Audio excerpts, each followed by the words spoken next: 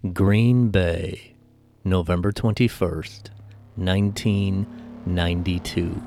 An employee at the James River Paper Company, Thomas Monfils, mysteriously goes missing during his shift. After a 30-hour search, both inside and out of the mill, Monfils is finally found. In the most horrifying way imaginable. After draining the pulp vat, the body of Thomas Monfils is found submerged inside with a 50-pound weight tied around his neck.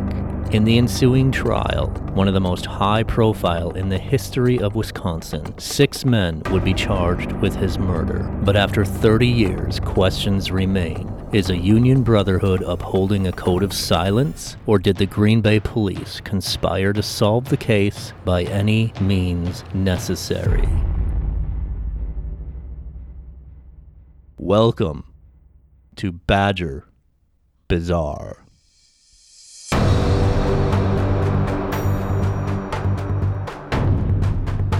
murder investigation would lead police to the farmhouse of Ed Gein.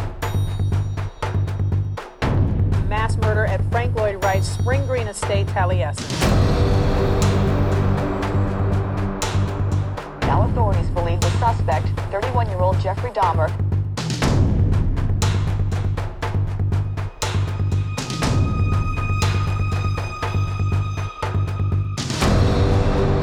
You will see body parts such as skulls, skeletons.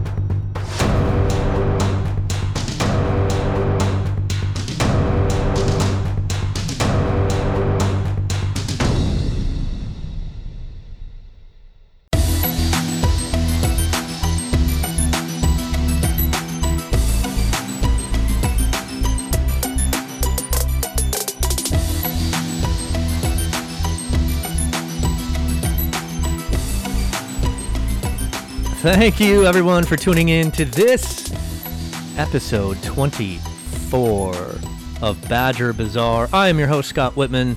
Along with me, your other host, Mickey Sanders. How you doing, Mick? I'm your other host, Mickey Sanders. The other host. How you doing, man? Things are good. Feels like it's been a long time since we recorded. Man. Actually, because we only had 2 weeks between the last 2 episodes. But this time... This is a little further. But we've been busy though, right? We're doing stuff. Oh yeah, we've been busy. We were invited by the state of Wisconsin for their all-state conference in La Crosse earlier this month. Not the state of Nevada. Not the state of Nevada, Wisconsin, which is what we talk about. Yeah, there's a correlation there, folks. So we did a presentation at their all-state conference earlier this month. Had a great time. You know, we had a good crowd, good questions afterwards. We went out and visited a couple of the local establishments beforehand, the night before. So it was a good time. Want to thank the state of Wisconsin DQA for inviting us. Would love to come back next year if they would so have us. It's been a while since I did public speaking, probably since college. And we had their attention. Yeah, they laughed. They were in shock. I've never been in front of a crowd and collectively heard oohs and ahs, and we did. So other than our amazing speaking ability, it may have been more about the subject matter, but I think they were just enthralled by the two individuals standing in front of the crowd. Well, how could you not be? I mean, Jesus. Just drop dead gorgeous. Two faces for podcasts. And just... right, standing up in front of a crowd. Charismatic radio-type people.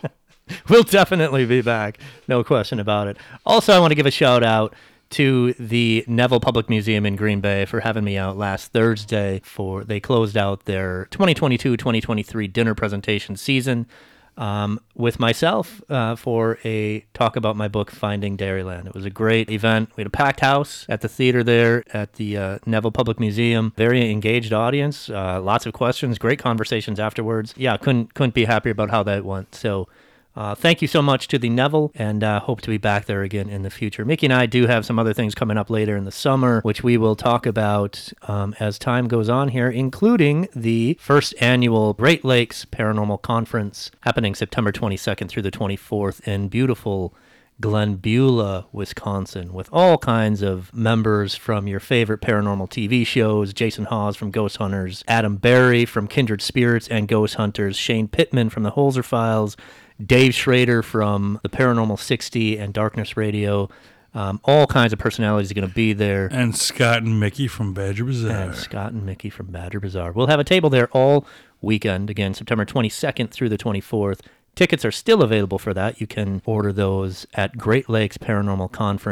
GreatLakesParanormalConference.com. So I think we should talk about our last episode on St. Nazianz, because that caused a little bit of a dent in social media that we saw. Not necessarily the content of the episode, but people living in St. Nazianz and people that went to JFK Prep are very, very protective of the legacy. More of that so than place. any other episode we've done. I mean, and we try to be open-minded and non-judgmental about everything, and we speak the truth, and we at some point give our opinions, but no other episode had any kind of response that this one did. People are so vitriolic response. right. They're very protective is the word we're going to use. They didn't like the episode coming out about St. Nazianz, about JFK. They didn't like it before they heard it. Right. They never listened to it, and that's the thing. Is they see more fodder coming out. So they just about assumed we their were town. doing the same Right, thing. exactly. And really, how do you blame them? You know, Well- I mean, they've been listening to this for 40 years. Sure, but that's why you give something a chance before you jump well, to every time they open something on the internet, it's about abusive nuns and sexual trauma of school kids. Right, and just BS in general. Exactly. But Right. that's why we need to, as we've mentioned before, stop jumping to conclusions, including the people who are being defensive and the people who are making those judgments. Just first listen to our podcast and realize we're not doing that. And second, the people making these ridiculous accusations need to find the facts before they jump to those conclusions. These places matter to people, Of course, right? I mean, obviously, in this case So especially. we received, a lot of the negative stuff was on comments and things like that on threads online, but we received a lot of emails and a lot of private messages too from people who were very thoughtful, responding. Yeah, there was only a few that were positively- just accusatory without positively knowing what's going on.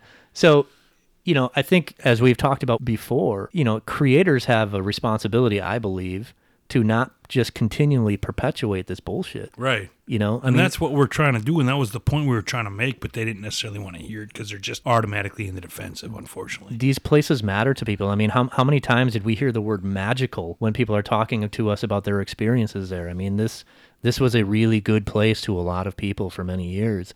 And every time they see something online about it, it's about, nuns sexually abusing kids. And there's no evidence of any of that ever happening ever. Even So- the positive response that we got would say that. Even the people who went there, they would say they felt presences, but it was nothing was based on any of that. So yeah, Sure. that was all bunk, and that was the point of our episode, and that's why these people who are a little bit defensive but definitely protective need to listen to the episode before they start accusing us of stuff, because ultimately they're kind of being guilty of the things that they don't want other people doing to them and their school. Sure. They went off on the episode before they ever listened to the episode because they thought it was the same trash that they've always. Just don't be Looked guilty of at. the stuff that you don't like, obviously, right? But again, when people keep perpetuating this stuff, it hurts people. Of And course. it matters to people. And I just think creators like us have a responsibility. And we, like you said, we try to do it on every episode. We try to look at the human element of this stuff, and how And we it try to get impacts to the people. facts and see everybody's point of view, and just we're not trying to jump to those conclusions. So I think my exact words in the episode were, quote, "It's all complete bullshit." yeah, you period, said unquote. I multiple those times, exact as a words. matter of fact. So, I mean, that doesn't mean, again, that I don't think it's haunted. I do think it's haunted because there's been...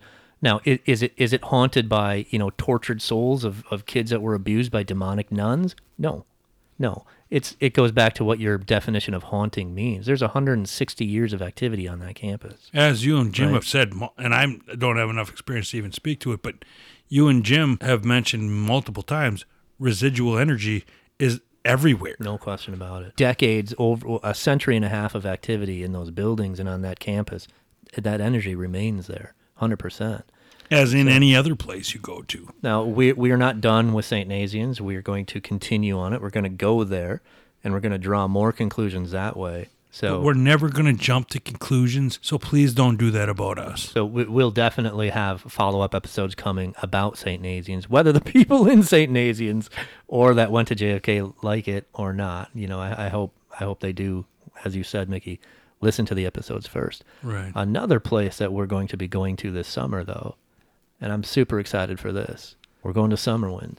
Mickey and I are going to Summerwind in July. Second episode. Second, if you listened, episode number 2 of Badger Bazaar is all about It doesn't mean it Summerwind. was shitty either. It was just the second Yeah, episode. right. Second episode, all about what is probably the best known haunted location in the entire state of Wisconsin. Again, named by Life magazine at one point as one of the top 10 most haunted houses in Wisconsin. We had a list or in America, I believe. And we had a list about haunted places in Wisconsin even. That was on there, no question. So our friend Craig Naring at Fox Valley Ghost Hunters is doing, it looks like probably one final weekend where paranormal investigations are going to be allowed on the property. The property is being sold. So Summerwind right now is up for sale. So who knows what's going to happen to the property after this? Do you have any idea why now it's being sold? No. I think that the owners have owned it for decades and that they're older now, and I just think they just want to be done with it. Move Yeah. on with it. Yeah. Yeah. So who knows what's going to happen to the property? You know, it could be completely razed and, you know, somebody will build a nice lake house on it. Maybe somebody opens up a bed and breakfast. Maybe somebody in the paranormal field buys it and opens it up to paranormal investigators. We have zero idea of what's going to happen. Maybe they'll just try to bring some haunted energy from some other place and add to it. Is that a thing? Can you do that?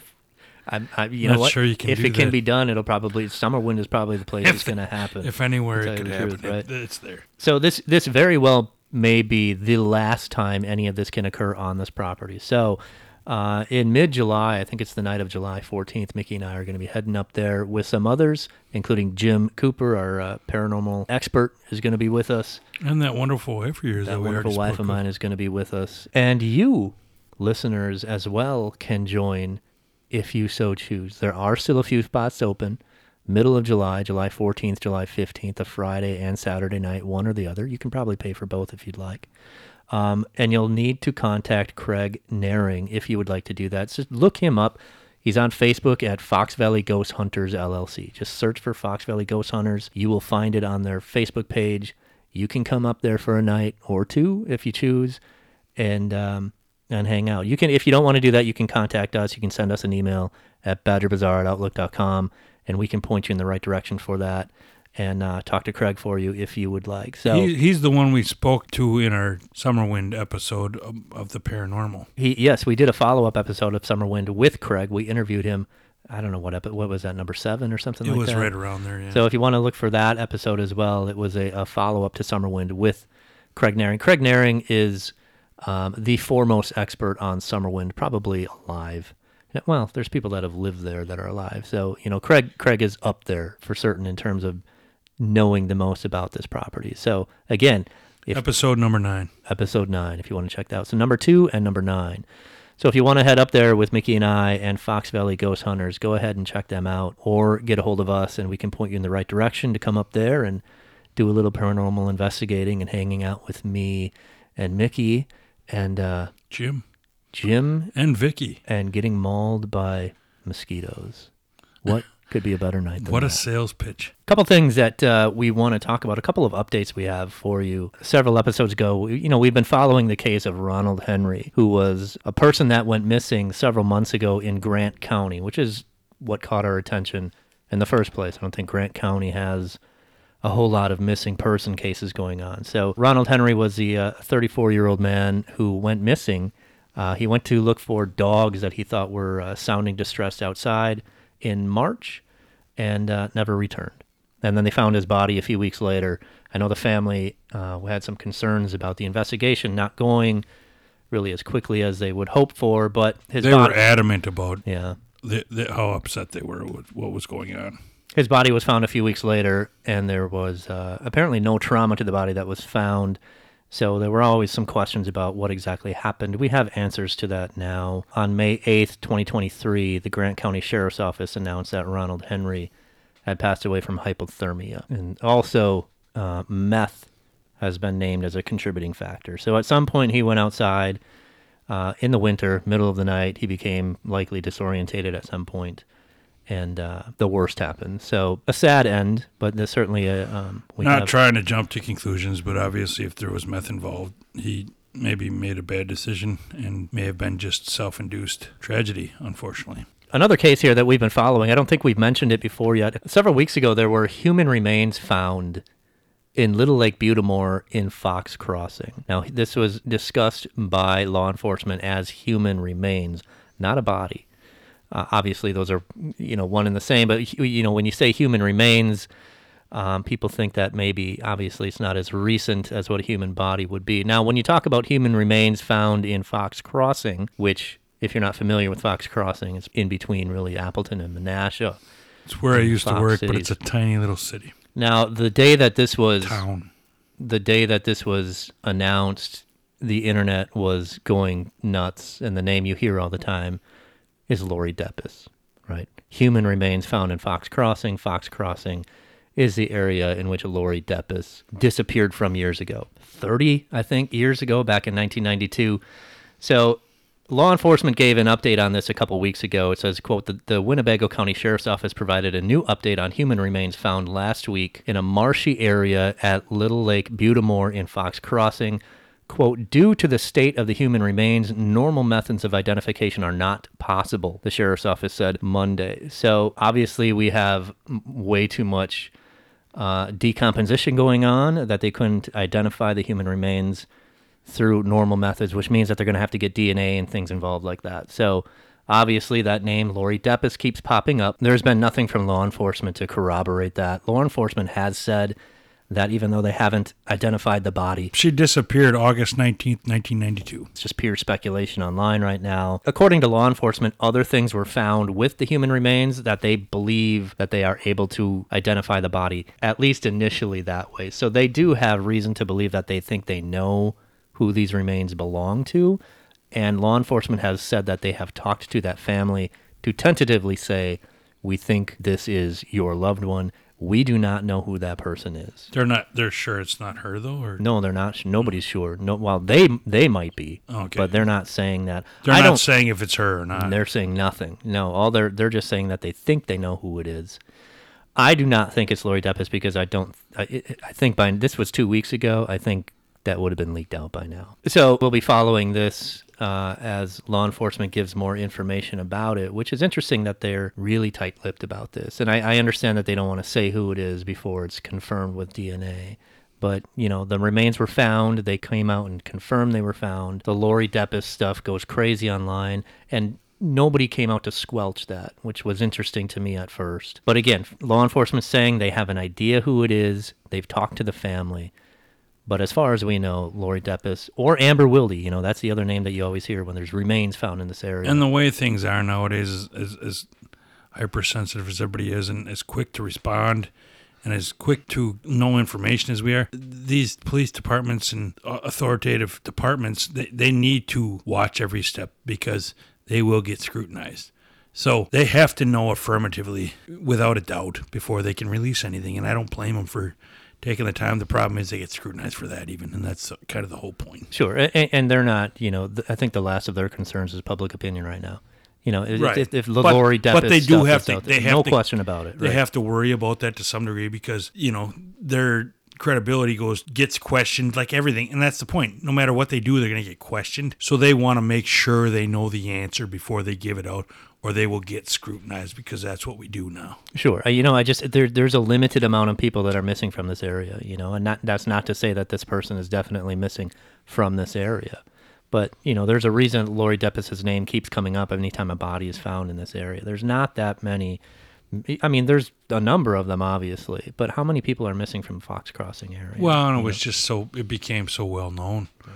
Everybody knew her name. Right, and it was the last time this happened a couple of years ago. It turned out to be when a body was found at High Cliff. 2 years ago, it turned out to be the body of Starkey Swenson, which was a very famous missing person case from the 1980s. So, and he was, somebody walking their dog at. Well, there you go, High Cliff again. Maybe. Well, we talk about hauntings. The most haunted campground in the state. I wonder why. There's some correlation, right, possibly. So, yeah. A guy that's been buried there for 40 years, and somebody walking their dog trips over an ankle or something. Funny story. I don't think I ever told you this about Starkey Swenson. Starkey Swenson was a guy that went missing in the early 80s. Pretty sure, law enforcement pretty sure that he was murdered by a guy who they know who it is. It's kind of a love triangle thing going on.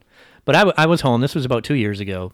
when his body was found. You were involved in the love triangle? I was not. Okay. No. Sorry, I jumped to conclusions. I wasn't home at this time. I don't remember where I was, but my wife sent me a text message, and it wasn't your normal text message. She was involved in the love triangle.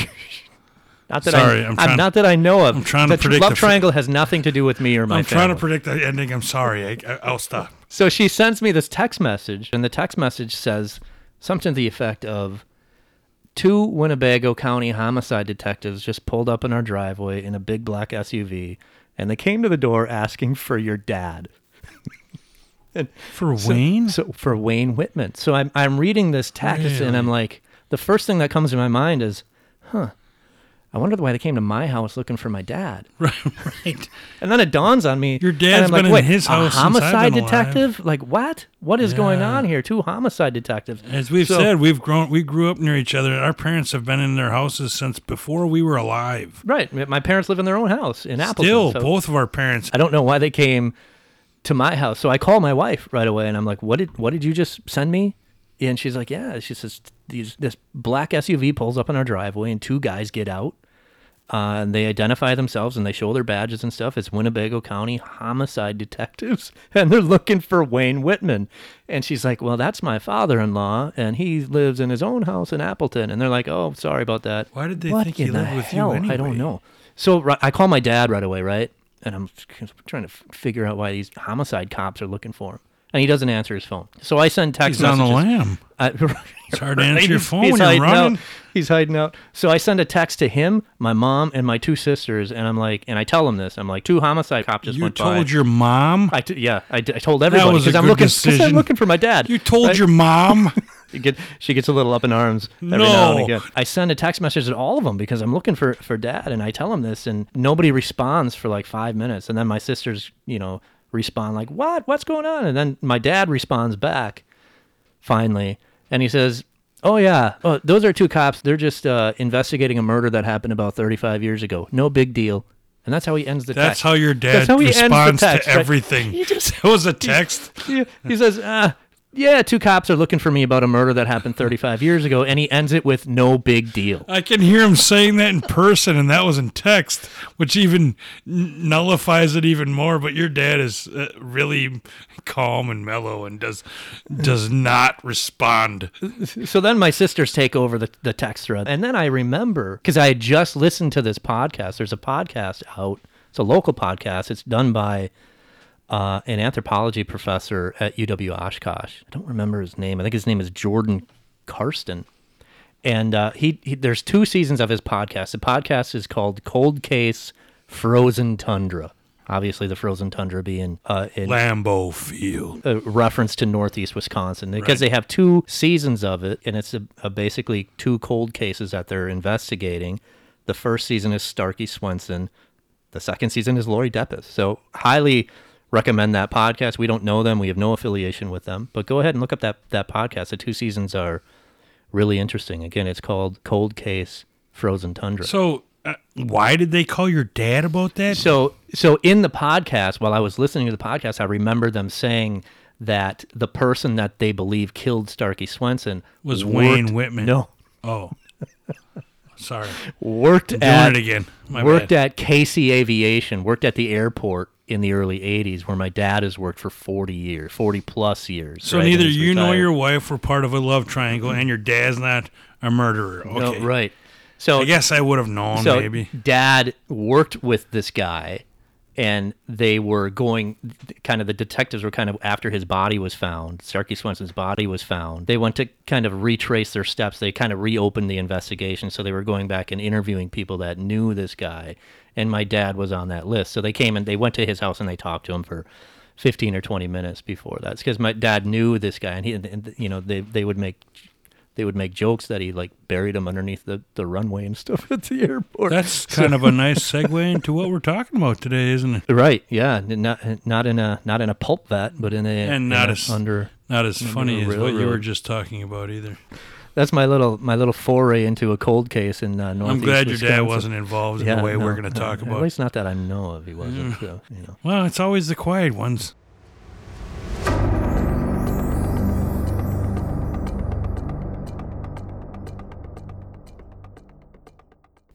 So Tom Monfils, this was a massive story in this area when we were, I was going to say when we were growing up. We were already pretty much grown up by this point. This happened the trial happened in 95.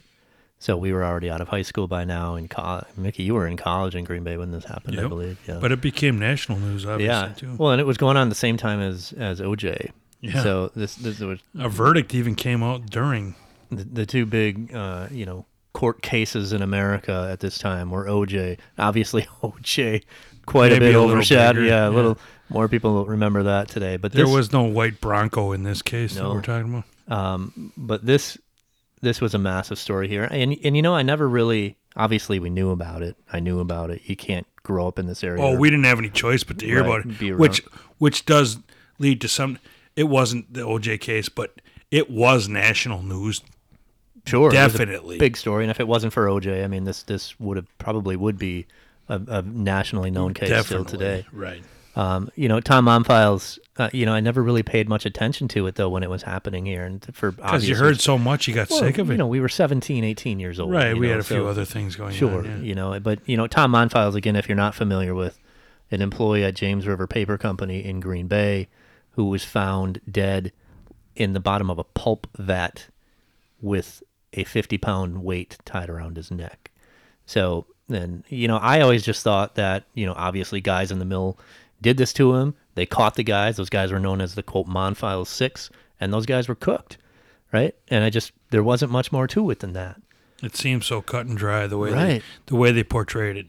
Not so much. No. Right. So we'll obviously this is one of the reasons why I like what we do, because here we are 30 years after this went down, 30 years after we remember hearing about this and really not paying a whole lot of attention to it, and then we look into it much more closer now, and I have a completely new perspective on it. And there's a lot more to Tom Monfils himself that I never knew about, that they didn't necessarily divulge or that I didn't pay attention to, and there's a lot more to the Monfils 6 and whether they were guilty or not and who they were. We'll break all this down tonight and get into some of that stuff, and it, some of this stuff kind of really doesn't make you feel good. There's a lot of which is normally what we're trying stuff to do in Badger Bazaar. Well, I guess, right? We feel good and all that stuff, but sometimes we go to the dark and twisted. So there's a lot of questions even now remaining 30 years later about this case.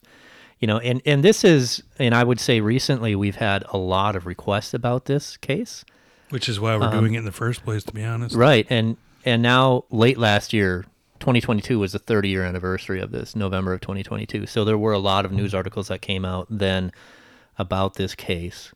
And there's also a documentary about it, which came out just now, came out in April. It's called Beyond Human Nature. You can rent it right now on Amazon. I did. You can rent it for like $4 and watch it. It does a really good job in summarizing the case if you're not totally familiar with everything that went on there. It's not opinionated at all, really. I mean, it's pretty straight down the middle. It represents both sides. Just facts. Really, really well. And both big players on both sides take part in it and are interviewed. And I just think it does a really good job in telling the story. I think it left some meat on the bone, though. I think there were a lot of questions that were not asked in this documentary. But, that's for the most part, it was really, really well done. It's done by a local guy. I think he's in Madison. So well worth a watch if you're interested in it. Again, it's called Beyond Human Nature. And we'll go into a few other things that were like books that were a result of all this. Also, the mill where this happened, the James River Paper Company, which actually is now Georgia Pacific, is closing this year. It's pretty much already closed, really, after 120 years. There's one machine still operating. And that's obviously part of a bigger story that's been a cultural shift in this area. Obviously, you live in Wisconsin.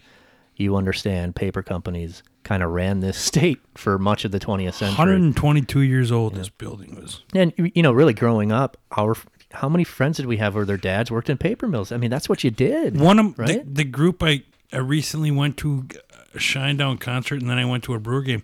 All those guys met each other.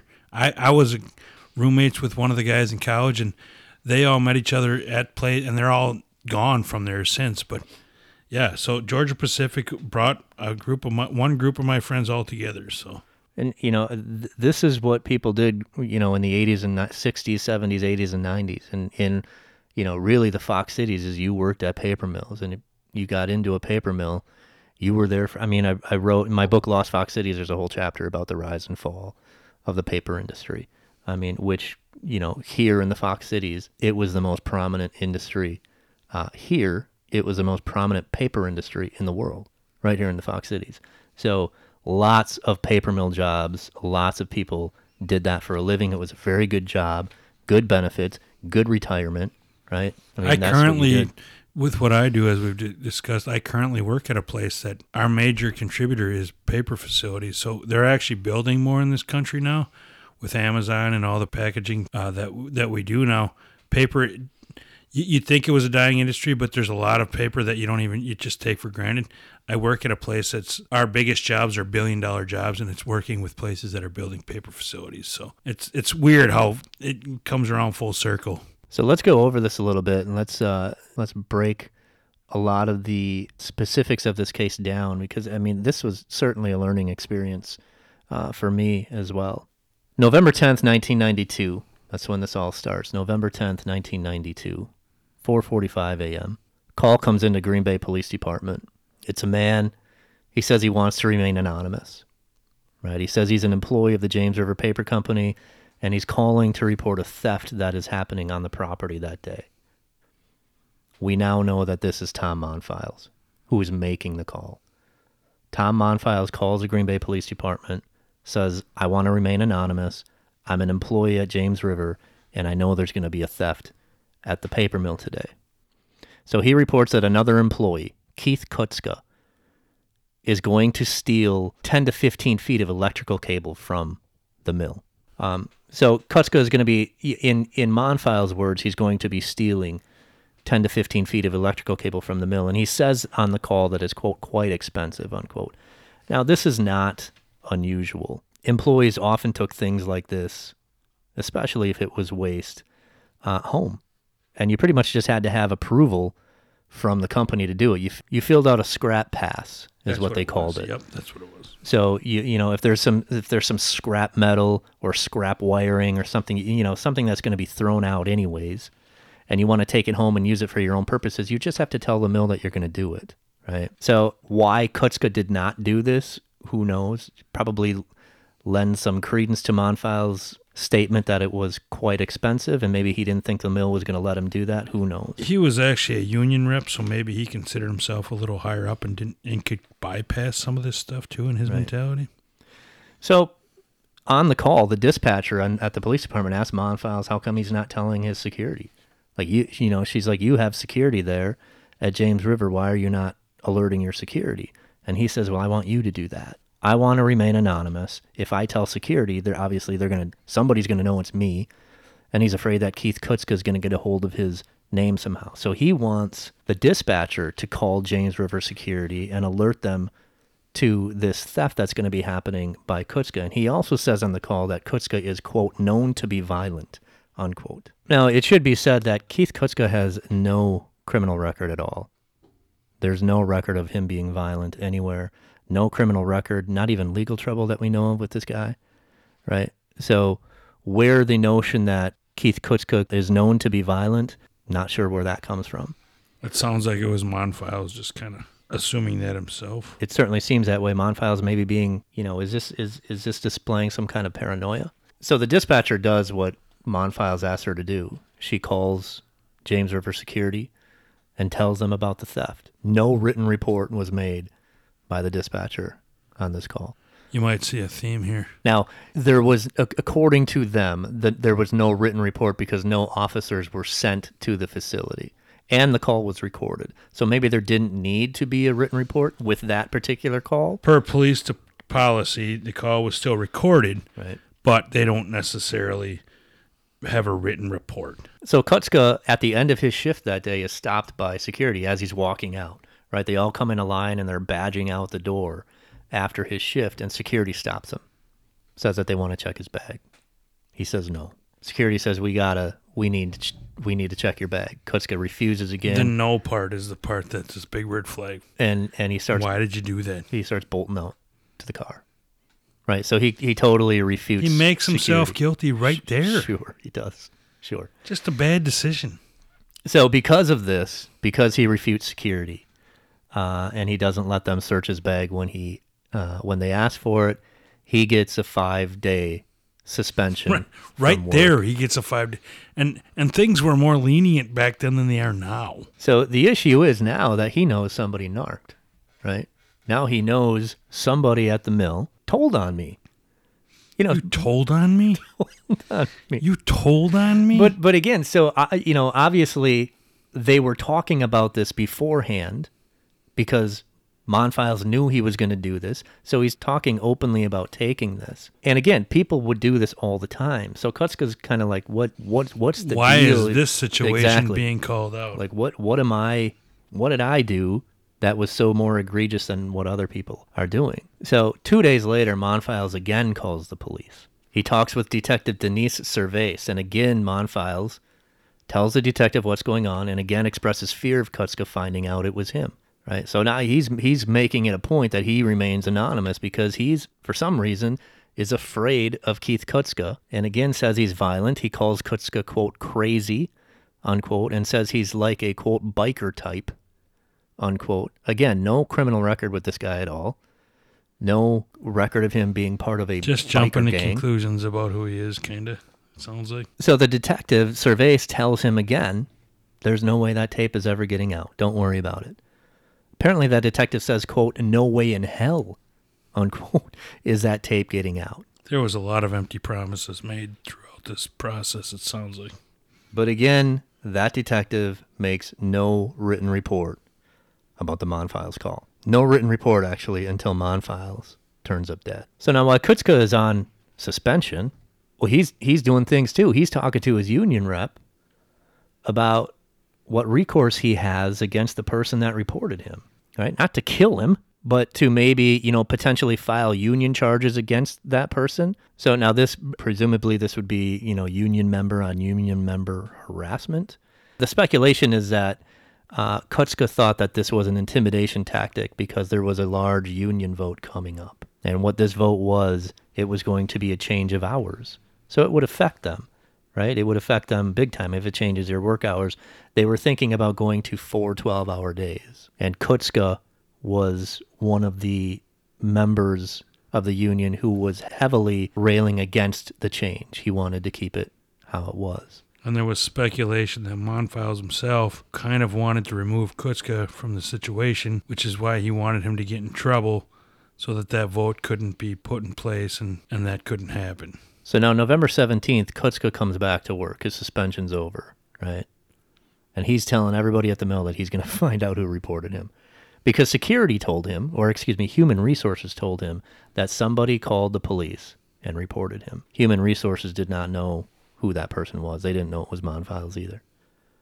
But Human Resources did tell Kutzka that somebody called the police and turned him in. So now Kutzka's telling everybody at the mill that will listen, I'm going to find out who did this. And he, in fact, even made a call to the police asking for the informant. Right. He's not hiding it. He's being very open about it. I'm going to find out which one of you rats turned me in for this. Which is a little intimidating. So if you find the guy threatening or intimidating to begin with, and now he's saying this stuff out loud to all the other workers, if you're the guy who called him in, you're a little afraid. Sure. And Monfils again calls the police for the third or fourth time, right?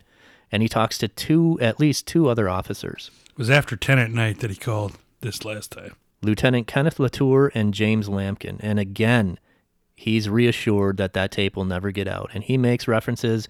He's saying that he's afraid Kutzka might take him out. Quote unquote, take him out. He says something to the effect of, if I don't come home one night. Again, this guy has no criminal record. It's almost like he's setting this up. He's a little paranoid. And he even when he calls to the police, he says, can I speak to the highest guy up? So it's almost like he's made this story up in his mind. Granted, we don't know that this isn't the truth, but he's the one who called this guy in who doesn't have any prior records. So it's almost like he feels guilty and he's making up a story in his head at this point. So now these two officers, again, as I said before, they reassure him again that tape is never getting out. James Lampkin, even says to him that he knows the tape will never get out because it has to go through his desk first, and he knows that tape will never get out. And again, those two officers never make a written report about the call. There's the theme I was talking about. Until Monfils turns up dead. Then, of course, they're scrambling. Now, as I mentioned before, last November was the 30th anniversary of this death at the paper mill. So there were a number of articles that were written about it. Kelly Arsenault, who was a reporter for the Green Bay Press Gazette, wrote probably the most comprehensive article I've ever read on this. And we've been following this case for 30 years, right? I mean, I've never read a more... Not following, but we've heard about it. Sure, not this specific, but I've never read a more comprehensive article about this case than what Kelly Arsenault did in November of last year. Now, she writes in this article, after Monfils calls and talks to those two officers that, again, reassure him that that's not coming out, that tape will never be released. She writes, quote, on November 19th, Kutzka called Mason, that's Lieutenant Michael Mason of the Green Bay Police Department, who located the recording and listened to it. Mason found no report written about Monfils' calls because no one at the time had written any report about it. At any point. Still uncertain whether he could release the tape to Kutzka, Mason spoke with both an office worker and an assistant city attorney. From the recording itself, Mason did not hear any promise that the caller would be kept anonymous, and he did not know about the other calls Monfils made to the department. Although he was not the person at the department who typically releases records, Mason called Kutzka that afternoon and said he could have a copy of the call if he brought in $5 and a blank cassette tape. At the mill, Kutzka told everybody that he's picking up the tape later that afternoon. This seemed to further frighten Monfils. At 10 a.m. on November 20th, Monfils again called Lampkin, who told him again the tape would not be released. Lampkin transferred the call to Deputy Chief of Detectives James Taylor, who also spoke to Monfils and assured him the tape would not be released. But Taylor took no actions to ensure the tape did not get released. According to court documents, the tape was in fact sitting on a desk in the records office about 30 feet from Taylor, awaiting release at the time he assured Monfils that Kutzka would not get a hold of the recording. Monfils also calls the Brown County Assistant DA. He's calling the DA. He's calling everybody at the police department. I want the highest guy up, he says. Now he's calling the DA. So he's freaked out. So the assistant DA calls Green Bay Police Department and speaks with James Taylor as well. And Taylor tells the DA that it's not going to be released. District Attorney Pat Hitt. Taylor checked the computer system only for reports of Monfils' November 10th phone call. Finding no report, again, because nobody wrote a written report about this, he, quote, just let it go. And Hitt believed there were grounds to refuse release of the tape under Wisconsin's open records law. Kutzka picked up the tape from the police department that evening with $5 and a blank cassette. And investigators later said this was the mistake that cost Monfils his life. So Kutzka gets the tape, and he brings the tape and a tape player to work the next morning, right?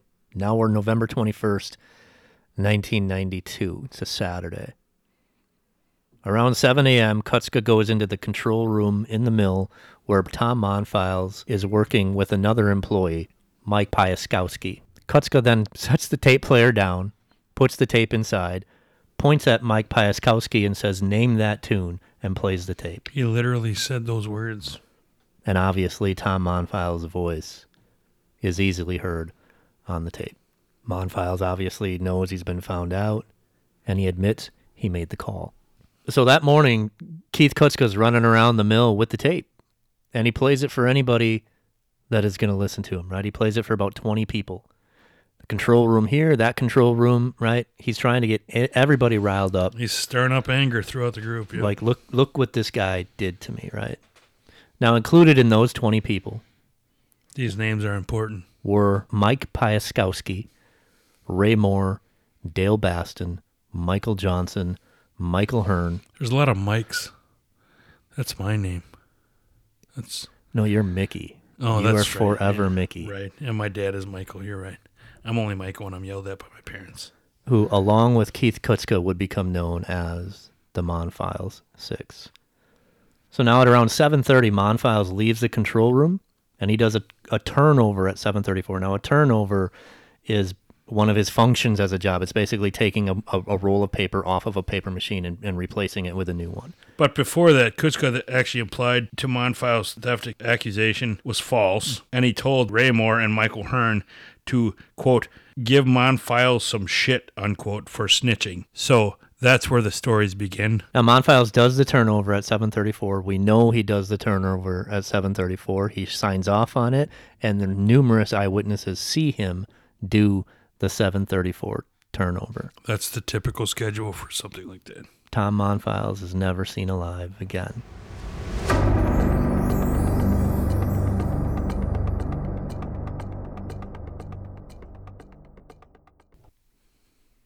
At around 7:45 or so, Kutzka and Piaskowski notice that they don't know where Monfils is. He's not at his workstation.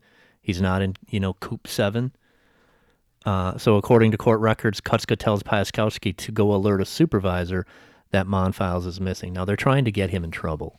Coop 7 is, for the record, it's the control room for paper machine number 7. So anytime we refer to a coop, and we'll refer to coop number 9, that's the control room per paper machine. So they go alert a supervisor that he's not at his workstation, which is, you're not supposed to do that. They're trying to get Monfils in trouble. They know that he called in Kutzka. Kutzka's going to look to file a grievance against him with the union. They're trying to get him in trouble, and they're, by alerting a supervisor that he's not at the workstation. Their ultimate goal seems to be they want to get him kicked out of the union.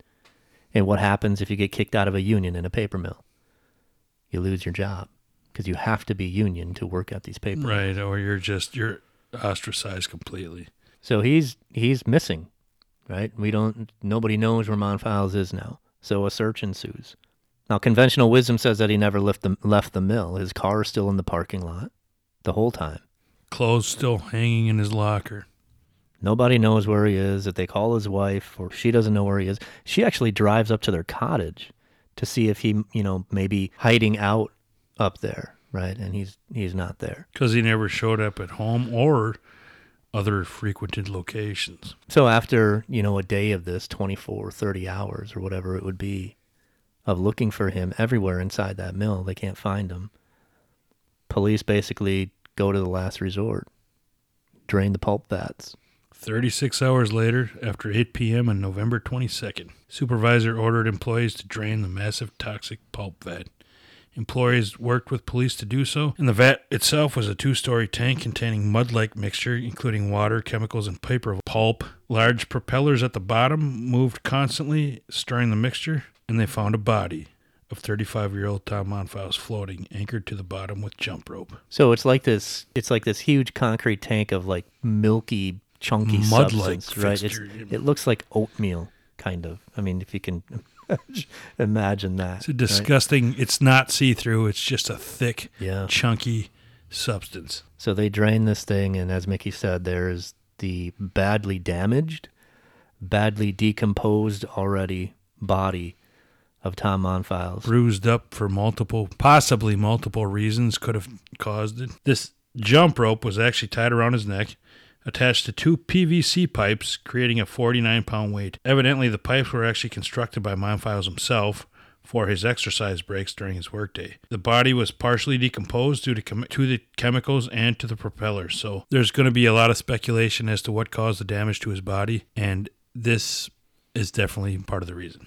Now, even very early on, and this kind of they lose sight of this pretty quickly, but very early on, like that day, suicide was looked at. Even the Green Bay Press-Gazette reported the next day, when they're describing the body, it says that the weight was, quote, fastened loosely around Monfils' neck with a 5-foot rope.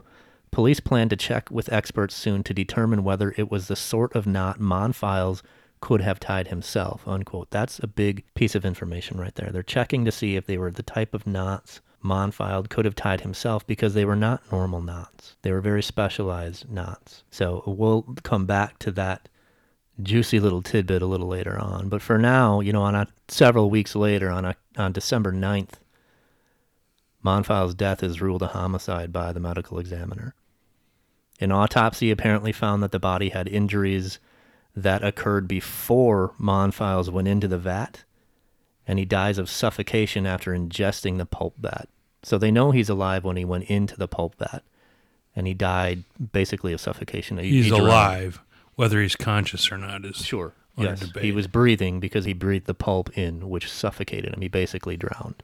And with the propeller being down there was no chance of survival. And, it's interesting because, again, the Green Bay Press-Gazette reports that the body was badly damaged due to the propeller at the bottom of the vat. But that changes in the autopsy. And they say that the body was suffered injuries before it went into the vat. So why did that change, and how could they possibly know that? So again, it comes down to investigation and trial. Well, mostly trial and people saying certain things and evidence or lack thereof. So in any event, we now have a murder investigation on our hands, right? But it should be, as Mickey said earlier, it should be pretty cut and dry, right? This is a closed space. Only a limited amount of people have access to that area. It's not like anybody off the street did this, right? And these people know each other. They work together every day. Generation after generation, these people have known each other. This is that kind of job. And there are people that were obviously mad at Tom Monfils. Right. So this should be a pretty cut and dry murder case if this is a murder, right? Should be a slam dunk. And that's the picture they painted even on the news, it seemed like. That's what I remember hearing when I actually did pay attention. But for 2.5 years, nothing. Took almost 3 years for all this to finally come to fruition. For 2.5 years, there's no arrests. Not Keith Kutzka, not Mike Piaskowski, nothing. There's no evidence of any murder that they can find that happened in that mill.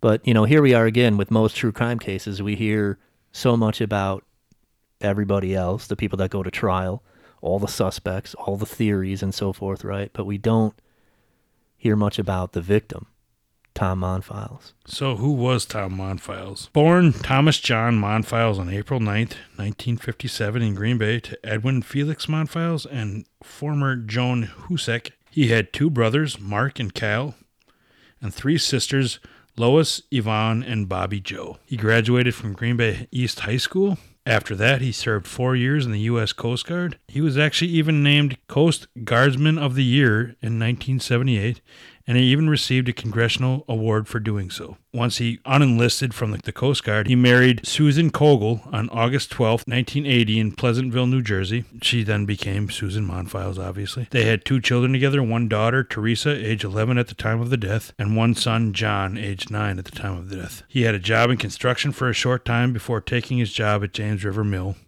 which we now are calling Georgia Pacific. He worked at the mill since 1983, and even his father, Ed, and also uncle worked there because this is a generational type job. Ed had just recently retired in January of 1992 when this all went down, and Tom knew a lot of people at the mill and was known as a bit of a social butterfly. So this wasn't a shy guy. He was an outgoing guy. He was somebody that was well known, and he was probably going to be a lifer at that mill, right? Again, just like his uncle and father. Right. That's This is a generational type job. Generation after generation, these people knew each other in and out. You made a good living. He owned 4 houses. Yeah. He owned 4 houses plus a cottage. He's 35 years old. And he was well known, and like you said, he was well respected until he decided to, be a bit of a whistleblower, it sounds like. And now he winds up at the bottom of a pulp vat at his workplace with a 50-pound weight around his neck.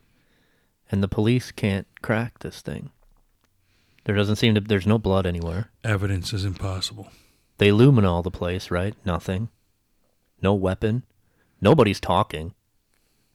Right? Nobody's pointing a finger at anybody else. And that's something to be said for these people are like family, whether that's good or bad. I mean, we love our family. We don't always like them. So these people, as we've said, generational. They've known each other for decades, and they know everything about each other. So they either have their backs or they don't. And that's a big part of this whole situation. Now, police feel that there must have been a confrontation of some kind, right? Again, he had injuries that they say occurred before he went in that pulp vat. There's got to be a confrontation somewhere, right? But there's no evidence of it. Again, no blood, no weapon, no eyewitnesses. So is this just union members protecting their own? And they did a heck of a job cleaning up the situation if that was the situation. They're protecting their own even in murder? But for many, many months, this investigation goes nowhere.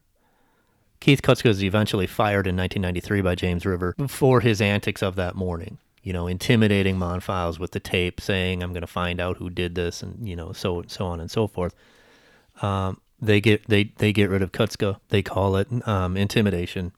Also in August 1993, James River offers a $25,000 reward for anybody to come forward. Nothing. They up it to $35,000. This is in 1993. What is that? 75,000, 100,000 today? No, nothing. Nobody comes forward. Nobody says a word. They're all saying they don't know what happened, right? Which maybe they're covering up, or maybe they don't. Maybe they're all innocent, and maybe something else happened other than what we came to know if you were actually, paying attention at the time. The biggest development in this case to this point comes in January of 1994 when Detective Randy Winkler becomes the lead investigator on the case, which really has gone nowhere since Monfils is found dead in the vat. 2.5 years, this case has gone nowhere. So now Randy Winkler was already an investigator on this case, which never had really had a lead, right? It seemed to be people were working on it. People were kind of doing their own thing, but there was no person kind of taking the reins on the investigation until Randy Winkler in January of 94 says, "I'm going to lead this investigation." Now, Winkler got quite a reputation after this case. Numerous people who were interviewed by him complained about him, not just one or two, but many, many people who really had no dog in this fight complained, testified about his tactics, trying to coerce statements, changing statements, falsifying documents. And a lot of this he was just flat caught on because it came up in trial, right? But it was able to be brushed over by the DA, and we'll get into a lot of that in a bit here. But the guy certainly had some ethical issues, which we'll talk about. And, the Green Bay Press-Gazette did report on that, and they reported at the time that the DA, John Zukowski, that was something that he was concerned about. But for this case alone, Winkler himself said he conducted more than 500 interviews at this point that he took over the lead investigator job. So while he had not so diligent and legal tactics, he was doing his due diligence as far as getting the work done and trying to get to the bottom of it, whether people understand or agree with his tactics or not. Well, there were stories that he would threaten witnesses who didn't give him the story that he wanted. I'm not saying he was right necessarily doing it right, but we watch movies and TVs, and that's how the badass cop does it. Sure, but maybe he considered himself that. He would threaten jobs. Doesn't mean it's right. He would take statements which would be signed by witnesses at the time of the statement, and then he would show up at their house the next day and say, "Oh, you forgot to sign your statement." And they would read it, and it would be completely changed from what they initially said. Even in the Walter Ellis case, we talked about how people can be intimidated to the point where they admit things that just aren't the truth. So this tactic doesn't necessarily work to bring out the truth. It just brings out admittance, whether it's based on reality or not. He went after people who weren't even working at the mill that day, saying that, maybe you snuck in and did this. And he's just using all these fear tactics to try to get people to break. But nobody did. And it doesn't mean you're going to get the truth even if they do break.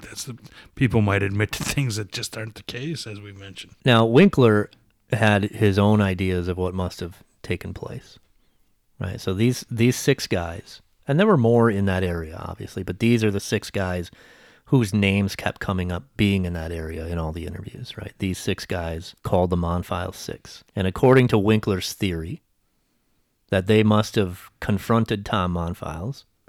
Somebody hits him in the head with something. Who knows what? Apparently that's not important. By the drinking fountain again. They beat him up.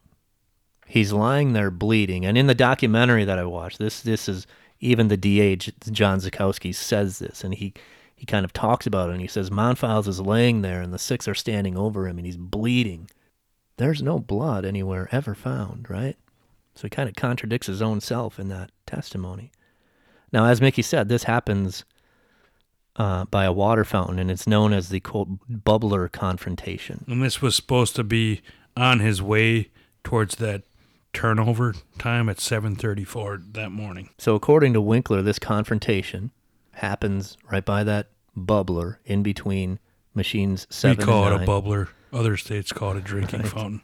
That's not a debate we're going to have for right Badger now. Bazaar, it is a bubbler. It's a bubbler. Right. Now, some of these guys didn't even work in this part of the mill. Ray Moore, for example, worked in a completely different area. He didn't know these guys, right? The others pretty much knew each other. Ray Moore didn't know these guys. He just happened to be in that area kind of helping out for something. So a lot of these guys, or some of these guys, didn't necessarily know each other well. So according to Winkler, they beat up Monfils until he's virtually unconscious, right? And then they throw him in the pulp vat, where they know he would eventually be found. It's not acid, right? It's not an acid vat. It's a pulp vat. You're going to find the body. And we're not saying eventually. these people are, professional criminals, but you'd think you'd be smarter than that. And then they go on with their day. This happened at 7:30 in the morning. They worked a full shift, like nothing happened. So they throw him in the pulp vat, and they work their shifts like nothing happened. They just killed a guy. These aren't. If you do this every day, man, it's just like Sure. it's just more stuff in the vat. It's just you're making paper. These aren't mobsters. These are paper mill work. With These aren't no gangsters. previous history. And again, we're trying to give the facts, but a lot of these facts sound just circumstantial, as we've mentioned in other podcasts, in other episodes. Circumstantial. It's just evidence. There's no proof. There's no stains. There's no anything. So to this point. Right, and again, this, and I keep saying that Winkler came up with this, and I say that he comes up with this concoction of this bubbler confrontation because it's never told to him by anybody. Nobody ever admits to any bubbler confrontation. Nobody says this happened. There's no eyewitnesses to it.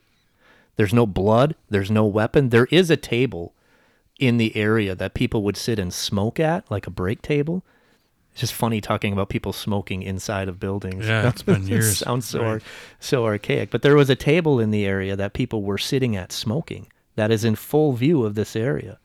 None of them said they saw anything. And again, even the people who were informants or coming forward, just to either save their butts or just to be heroes, nobody ever mentioned this. There were stories that were told, as we'll get into. This was never mentioned by anyone other than Winkler. So he comes up with the story that there must be some kind of a confrontation here. So he has to find people that are going to corroborate this, right? Now, I know he deduces this from what he believes is logic, right? He believes that they threw Monfils in the vat, so he believes that they had to have beaten them up at some point. But the evidence doesn't show any of that. So nobody tells him this bubbler confrontation happened. He made it up. And now he tries to go back and finds people to try to corroborate that. Now, in March of 1993, 5 or 6 months after Monfils is found, a secret John Doe hearing was held.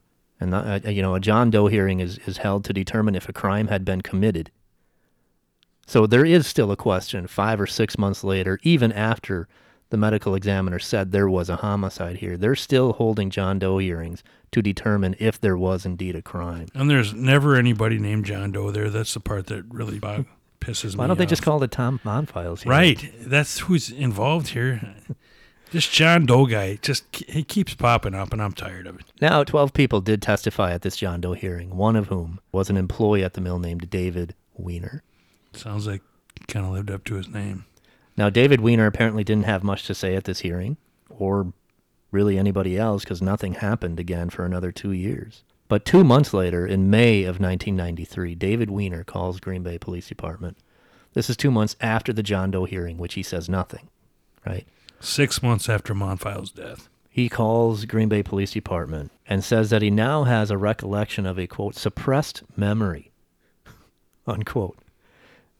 Now that happens. Sure. I mean, we just when you're thinking about something, oh my God, I remember that. I mean, especially if there's alcohol involved, and there always was. So now he doesn't know why he didn't remember this before, but while he's at a wedding reception, as you say, when alcohol is involved, right? When he's at a wedding reception, this memory just came back to him for some reason of Dale Baston and Michael Johnson carrying something long, about 6 feet, over by the pulp vat on the day Monfils goes missing. Now, apparently, this was just good enough for the prosecution, right? It went right into evidence.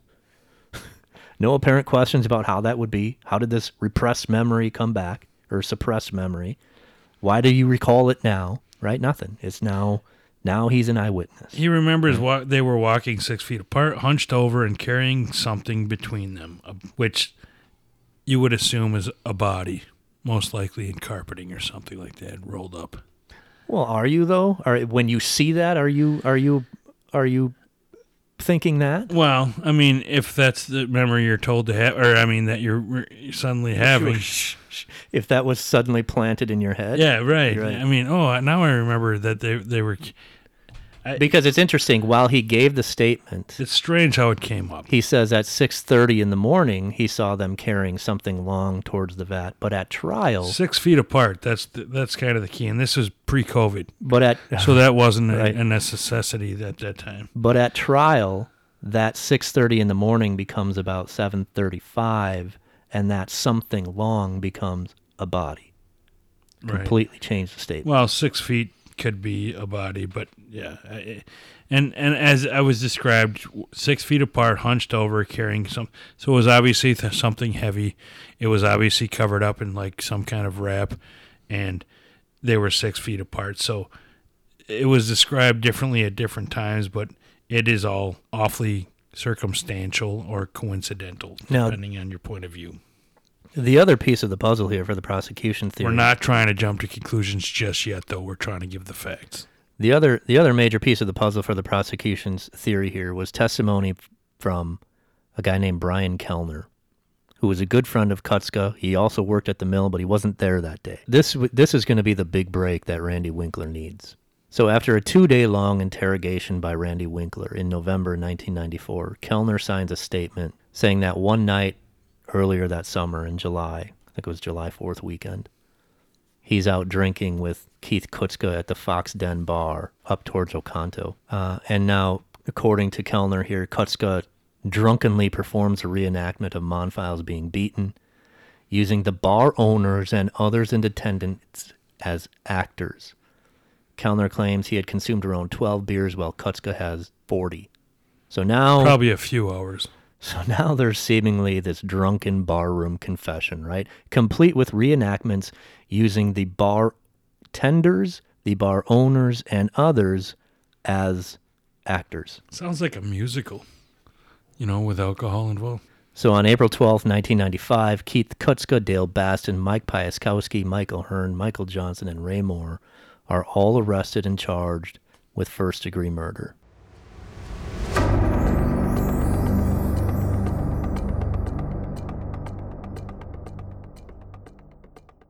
It was said that Kutzka once dropped a tool on Kellner's head while they were working together, and Kutzka then made a joke about Kellner having a quote-unquote Monfils lump, and later on there was an autopsy that revealed that Monfils actually did have such wound on his head. So there was a tie-in there as far as circumstantial evidence. The other interesting thing is with Green Bay, how they do things when you give statements is you give the statement, but it's not written by you. It's written up by the detectives. So you say your statement, Winkler would then write this up and give it to you to sign. And that's when we say a lot of those things were falsified and changed. That's what it was. Winkler would go back and change these things and then try to have the witness who gave the statement re-sign it without kind of knowing that the changes were made in there.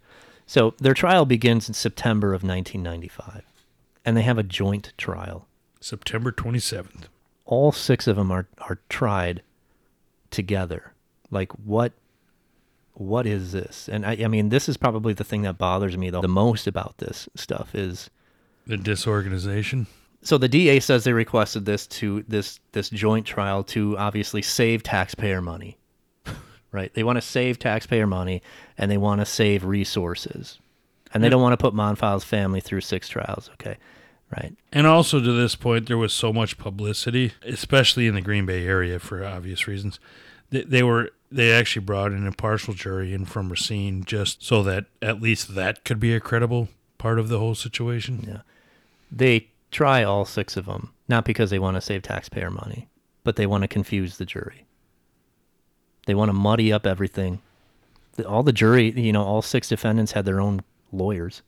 So every day in court, you have 6 defendants. You have like 12 lawyers there. Plus you have the prosecution. You have 30 people there. Chaos and It's, constant of course, talking. Just utter chaos. people. It's like a filibuster. Some of the jurors, one of the jurors said afterwards that they, at least for the first few weeks of the trial, they didn't know who each other was.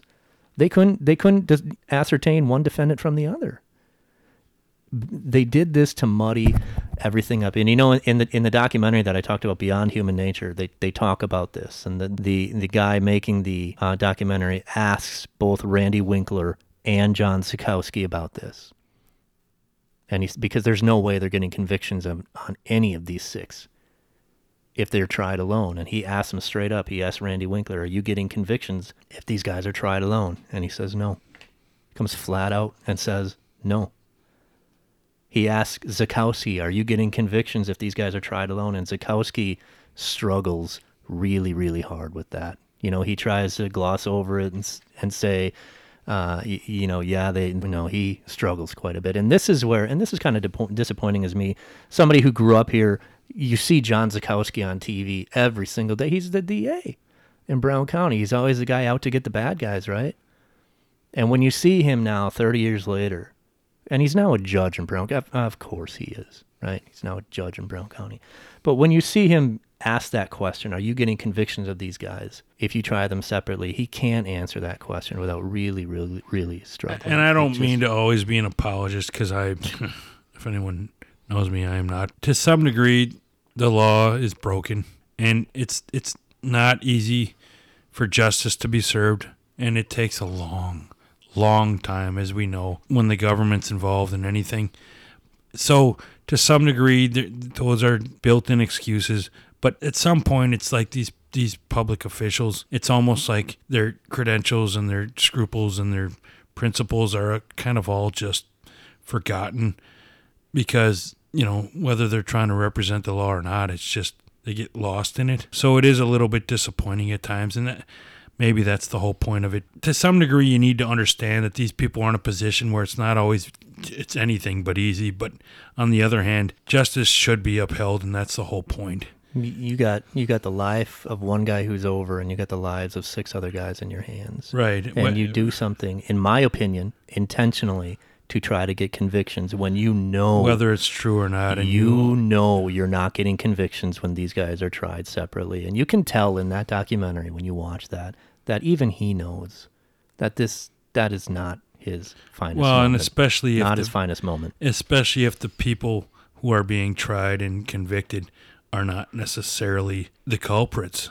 That's the problem with our justice system. So the trial begins. All 6 are in the same courtroom. All their lawyers are in there. All the prosecution team is in there. It's utter chaos. As Mickey said, the jury was from Racine County. They're sequestered. It's like a filibuster. It's just basically nonstop talk just to confuse anybody involved who's trying to make a decision. So we head to trial. And what evidence does the prosecution have here after a 3-year investigation?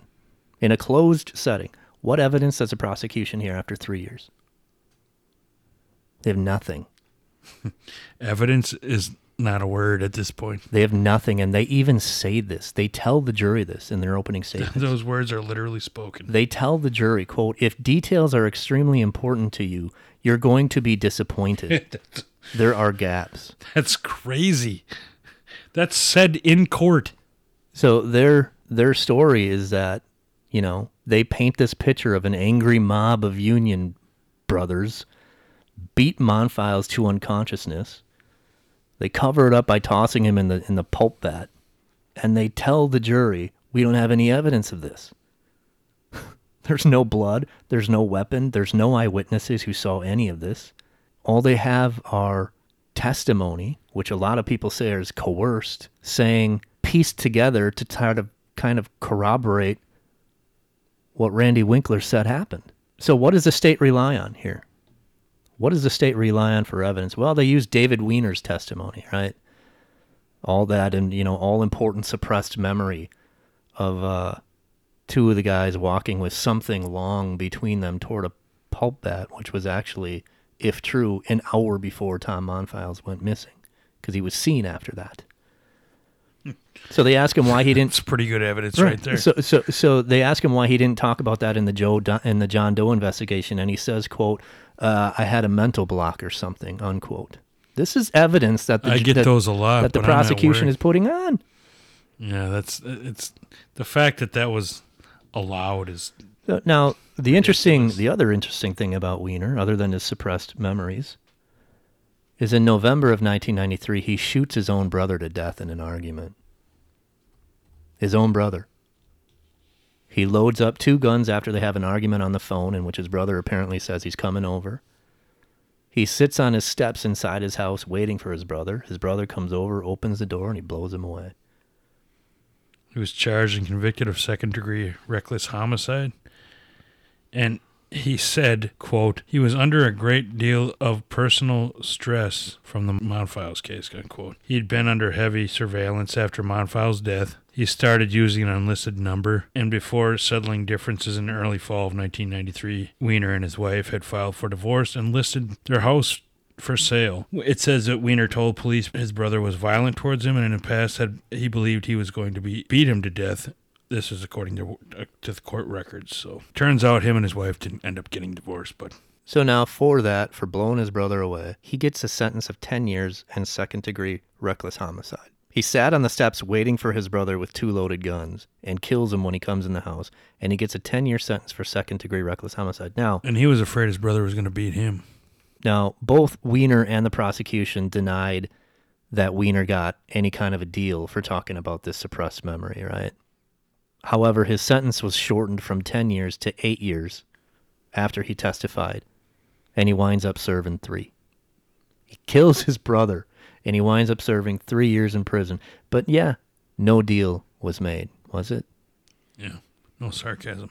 So now, also before the trial started, Brian Kellner, right, he of the drunken barroom confession, went to the attorneys on both sides and said he was not comfortable with his statement because he felt it was coerced by Winkler. And he said that Kutzka was actually talking in hypotheticals. He was saying, what if this happened? What if that happened? Not a reenactment at all. Including the tool incident that I mentioned. Also, the owners of the bar, remember them, who were supposedly used as reenactments, as they were used as actors in this reenactment? They said nothing like that ever happened. It never happened. It was figured that Kellner was actually confronted by the suspects and wanted to change the truth. Now, how could Randy Winkler have coerced a grown man into making a statement like this if it's false, right? Well, Brian Kellner had recently gone through a divorce, and he'd won custody of his children, who were they were in middle school at this time. Similar to Weiner in this regard.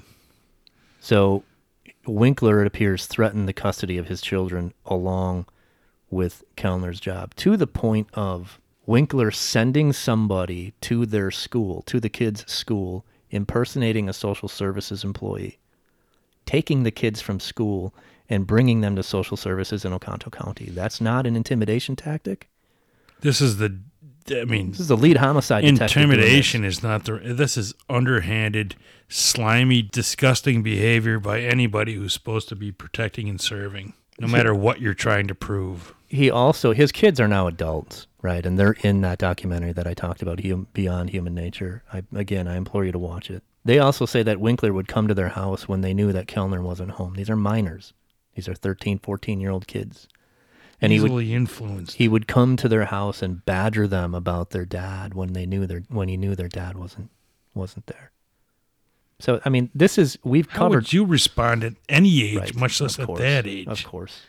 I mean, we know this stuff happens, right? You'd mentioned 2 people in the Walter Ellis case were convicted of killing people that we know Walter Ellis for convicted. Intimidation. Both right. on coerced testimonies. You get so scared that you just say anything to get them off your case. And both of those guys sued Milwaukee County and won millions of dollars. Because, understandably, I mean, money is, the root of all evils, but at some point when you're being treated that way, that's the only way they can pay you back. Look what happened in the Lori Bembenek case. It all sounds kind of familiar, right. Doesn't it? And it's all in the same time, late 80s, early 90s. This stuff runs rampant. And if it's happening here, it's happening elsewhere. It's not just here in Wisconsin. Now, again, Brian Kellner writes a statement, or actually he has attorneys write a statement, and it says, quote, "I am the Brian Kellner that testified at the Monfils murder trial. At the time that Randy Winkler took a statement from me on 11/30/94, I had been interrogated for 8 hours. During this time, Randy Winkler had threatened me with the loss of my job, losing my children, and being put in jail.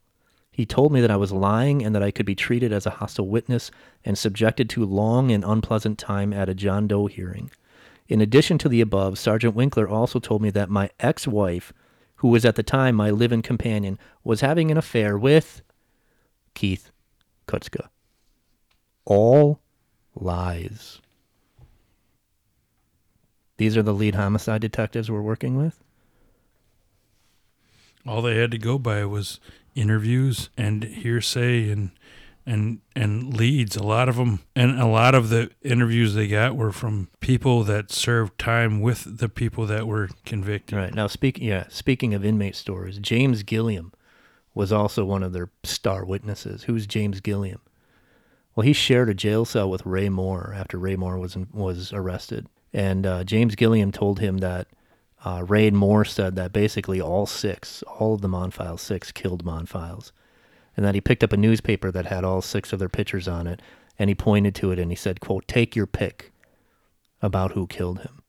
So he's saying that Ray Moore admitted to him that he killed, along with the other 5, Tom Monfils. After not telling anybody else, here we are still 30 years later, has not told anybody else that, but he told this random inmate that he was in a cell with that story, right? And I mean, not to say that people in jail they're still human beings, they're still credible human beings, but maybe not as credible as somebody who's not in jail. Now, again, James Gilliam apparently got nothing for this, and no help from the prosecution at all. He was in jail for waving a knife at another woman, his girlfriend at the time. He got out, virtually no repercussions. They let him walk. In 2001, James Gilliam murdered his wife with a knife. Nice work. These are the words that they're using. These are the people that they're using to put these 6 guys away. Yeah, not necessarily credible source. I mean, you have testimony from people that are willing to lie. Put it that way. Sure. They also had testimony from people saying that they didn't really like Dale Baston and that he was kind of scary. This is the evidence that they had, right? They admit to the jury, we have no physical evidence. And there's people I don't like, but I'm probably not going to accuse them of murder. So what do you have? Nothing. You have the testimony of 2 convicted murderers. Hearsay and stories. And a recanted story uncorroborated by anybody else. What do you have? But on October 28th, 1995, after a 6-week trial, the jury takes less than 10 hours to come back with 6 guilty verdicts. I surely would like to see what they saw. Monfils had been dead for nearly 3 years at that point. Now, the jurors talked a little bit afterwards, again saying that they were really confused. But I'm confused. Apparently not enough. It's how many years after the fact, and I'm confused, and I've read all the supposed facts. But they've spoken very, very little since this. They're not apparently very easy to access. They don't want to talk. It's like people who went to Vietnam, they just don't want to talk about it. Even 30 years later, they don't want to talk about it. All the 6 got 6 life sentences. Now, they got 6 life sentences, but in April of 2001, Mike Piaskowski's guilty verdict was thrown out by a U.S. district judge. He served 6 years in Dodge Correctional Institution, and on April 3rd, 2001, he was free. So the U.S. district judge says connecting the evidence available to the conclusion that Piaskowski knew about and was involved in killing Monfils, quote, requires a leap of logic that no reasonable jury should have been permitted to take. That is a strong statement. It just called the jury completely unreasonable. Right. It's political speak, but it's a strong statement. So obviously the state appeals this, and they lose. So his Piaskowski's acquittal basically was upheld by U.S. Court of Appeals. Now, that decision says, quote, the record is devoid of any direct evidence that Piaskowski participated in the beating of Monfils, and the available circumstantial evidence at most casts suspicious on him. This is a far cry from guilt beyond a reasonable doubt, unquote. That's, in my opinion, 100% correct. There is zero evidence that any of these 6 guys did anything to Tom Monfils. My only question about this is, what about the other 5? Why was Piaskowski the one? I mean, I guess it was his lawyers, obviously, that got this taken care of. All of their federal appeals were already taken care of and denied. So I'm not sure exactly how this went into motion that Piaskowski got out. And all 5 other men were repeatedly denied parole for years after they were convicted. Hearn, Moore, and Johnson were first eligible in April of 2010, and Kutsko was first eligible in 2015 for parole. So Dale Baston gets released in 2017 because of health issues. He's released because he's sick and the jail can't help him anymore. And he dies. Was dying in prison. He dies at a healthcare facility in 2018. He was 77 years old, so he spends the rest of his life in prison. Michael Hearn, Michael Johnson, and Ray Moore were all released in 2018 and 19, respectively, after serving 25 plus years. Keith Kutska is still in prison. He's the only one that's still in. He'll be 73 in 2023. All of his parole hearings have been denied. Now, in 2014, the Innocence Project of Minnesota took on Kutska's case and got him an evidentiary hearing for a possible new trial. And their angle was that Monfils died by suicide, which sounds crazy on its surface, no doubt. Sounds preposterous. But one of the people that testified on behalf of Keith Kutska is Tom Monfils' brother, Cal, who does believe that Tom likely did this to himself. He originally believed he was murdered, but for a long time he stopped believing that. Tom's wife, Susan, even believed when she first heard that he was deceased, told Tom's parents that she thought that he died by suicide. She had apparently found strange notes in their bedroom that indicated that this may have been a suicide. This was shortly after his death. Now the knots, remember the knots that we talked about earlier, the knots that the police were checking to see if Tom could have tied himself because they were kind of special knots. The knots tied around the rope, which was Tom's rope, by the way. It was, as Mickey said before, it was a jump rope that he kept in his work area just to get exercise while you're sitting there all day. The knots tied were kind of specialized knots that Tom learned how to tie in the Coast Guard. And he was the only one of these between him and the Monfils Six that knew how to tie those knots. And Cal actually recalled going to Tom's house soon after the death, and he found a string tied to nails in the ceiling of the screen porch as if Tom was spray painting something, hung it up, and then cut the ropes, leaving just the knots, which, as Scott mentioned, were the same exact kind of knots that he had seen many times before himself. He says, quote, "It wasn't that uncommon, but it's not a knot everybody's going to tie. And then if you look at the accuracy of the way it's tied, that's the knot he always tied. I used to cut down trees with him when we went boating. That was his knot." Now, the other thing is Tom would also talk to people that he worked with about his time in the Coast Guard. And remember, Mickey said he went to the Coast Guard after high school. Now, one of his missions in the Coast Guard when he was in San Francisco was doing search and recover missions for people that threw themselves off the Golden Gate Bridge, committing suicide. And he would talk to the people he worked with about the things that he would find tied around their neck to weight them down. Like he's been thinking about it for a long time. Now, other forensic pathologists were called in to refute the original medical examiner's claims that this was definitely a homicide and that the injuries certainly occurred before he went into the vat when there's really no way of knowing that. And many of his injuries were consistent with being hit by the propeller on the bottom of the vat, including the cut marks on his head, which were the exact dimensions of the propeller blades. Cal also believed that his brother was possibly dealing with undiagnosed mental health issues, which would explain the story about the things on the bridge. He was having marital problems. He feared about losing his job after he found out people were reporting a problem that he reported outside of the union. So he was scared for his life. And it sounds like he had mental health issues anyway, and if he was having marital problems, which may have been caused by those mental health issues, it sounds like there was a lot going on and may have been going on for a long time. And this is his brother that is saying that. Now, also in this 2014 evidentiary hearing for Keith Kutska, this is where Randy Winkler is pretty much put on blast by Brian Kellner's kids who testify at that hearing. And they say everything that he did, along with all the other testimonies from people talking about the antics of Randy Winkler. And Randy Winkler gets on the stand too, and he's asked about all this stuff. And the transcripts of all of this are online. You can look at this, and he just basically says, I don't recall. Just what you would expect a garbage human to say. He doesn't defend his work. He doesn't defend his tactics. He doesn't defend the job that he did on it. He says, I don't recall. He says he didn't even recall Brian Kellner had kids. Yeah. Right.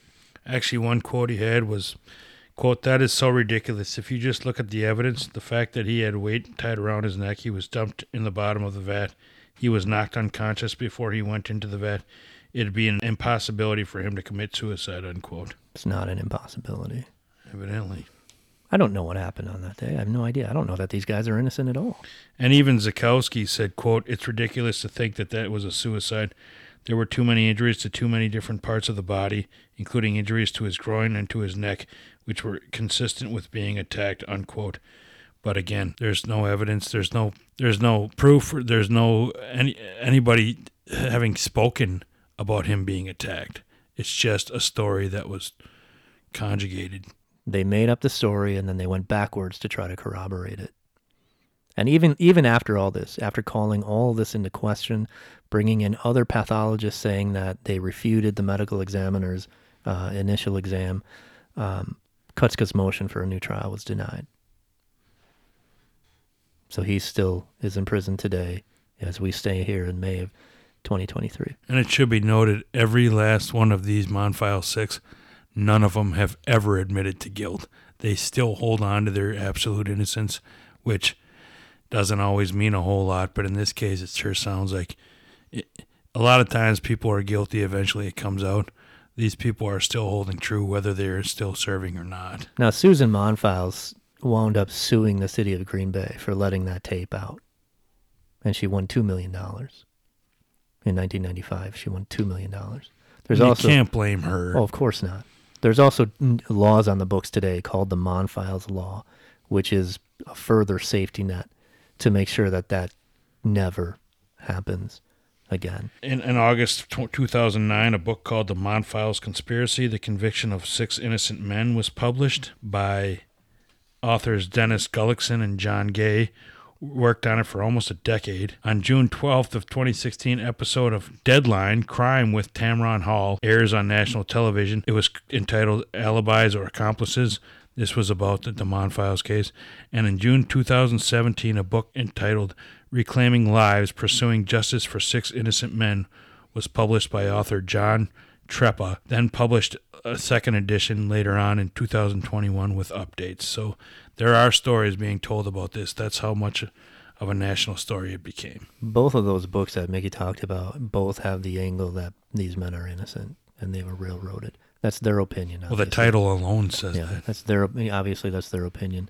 But again, when you look at this case, I don't know that these guys are innocent. I don't know. Obviously, I wasn't there, but I do know that the state certainly did not prove that they did this. There's nothing in the state. It's not like there's any secret evidence out there, right? It's not like, it's not like you can't say that, well, you weren't in that courtroom. Sure, of course we weren't.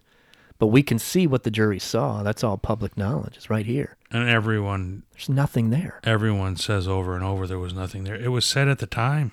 Right. They were trying to prove it. And again, as Scott has mentioned in these words, we are proponents of police officers and police departments. They are trying to protect and serve, and most of them are good people trying to do their best. It is not an easy job. People are difficult. They're just difficult. So, and the law is difficult. So, trying to find ways to figure it out and keep everybody protected according to the law is not an easy job. I don't want to do it. That's why I'm not a cop. There are things that are done wrong sometimes to try and uphold or just end a case.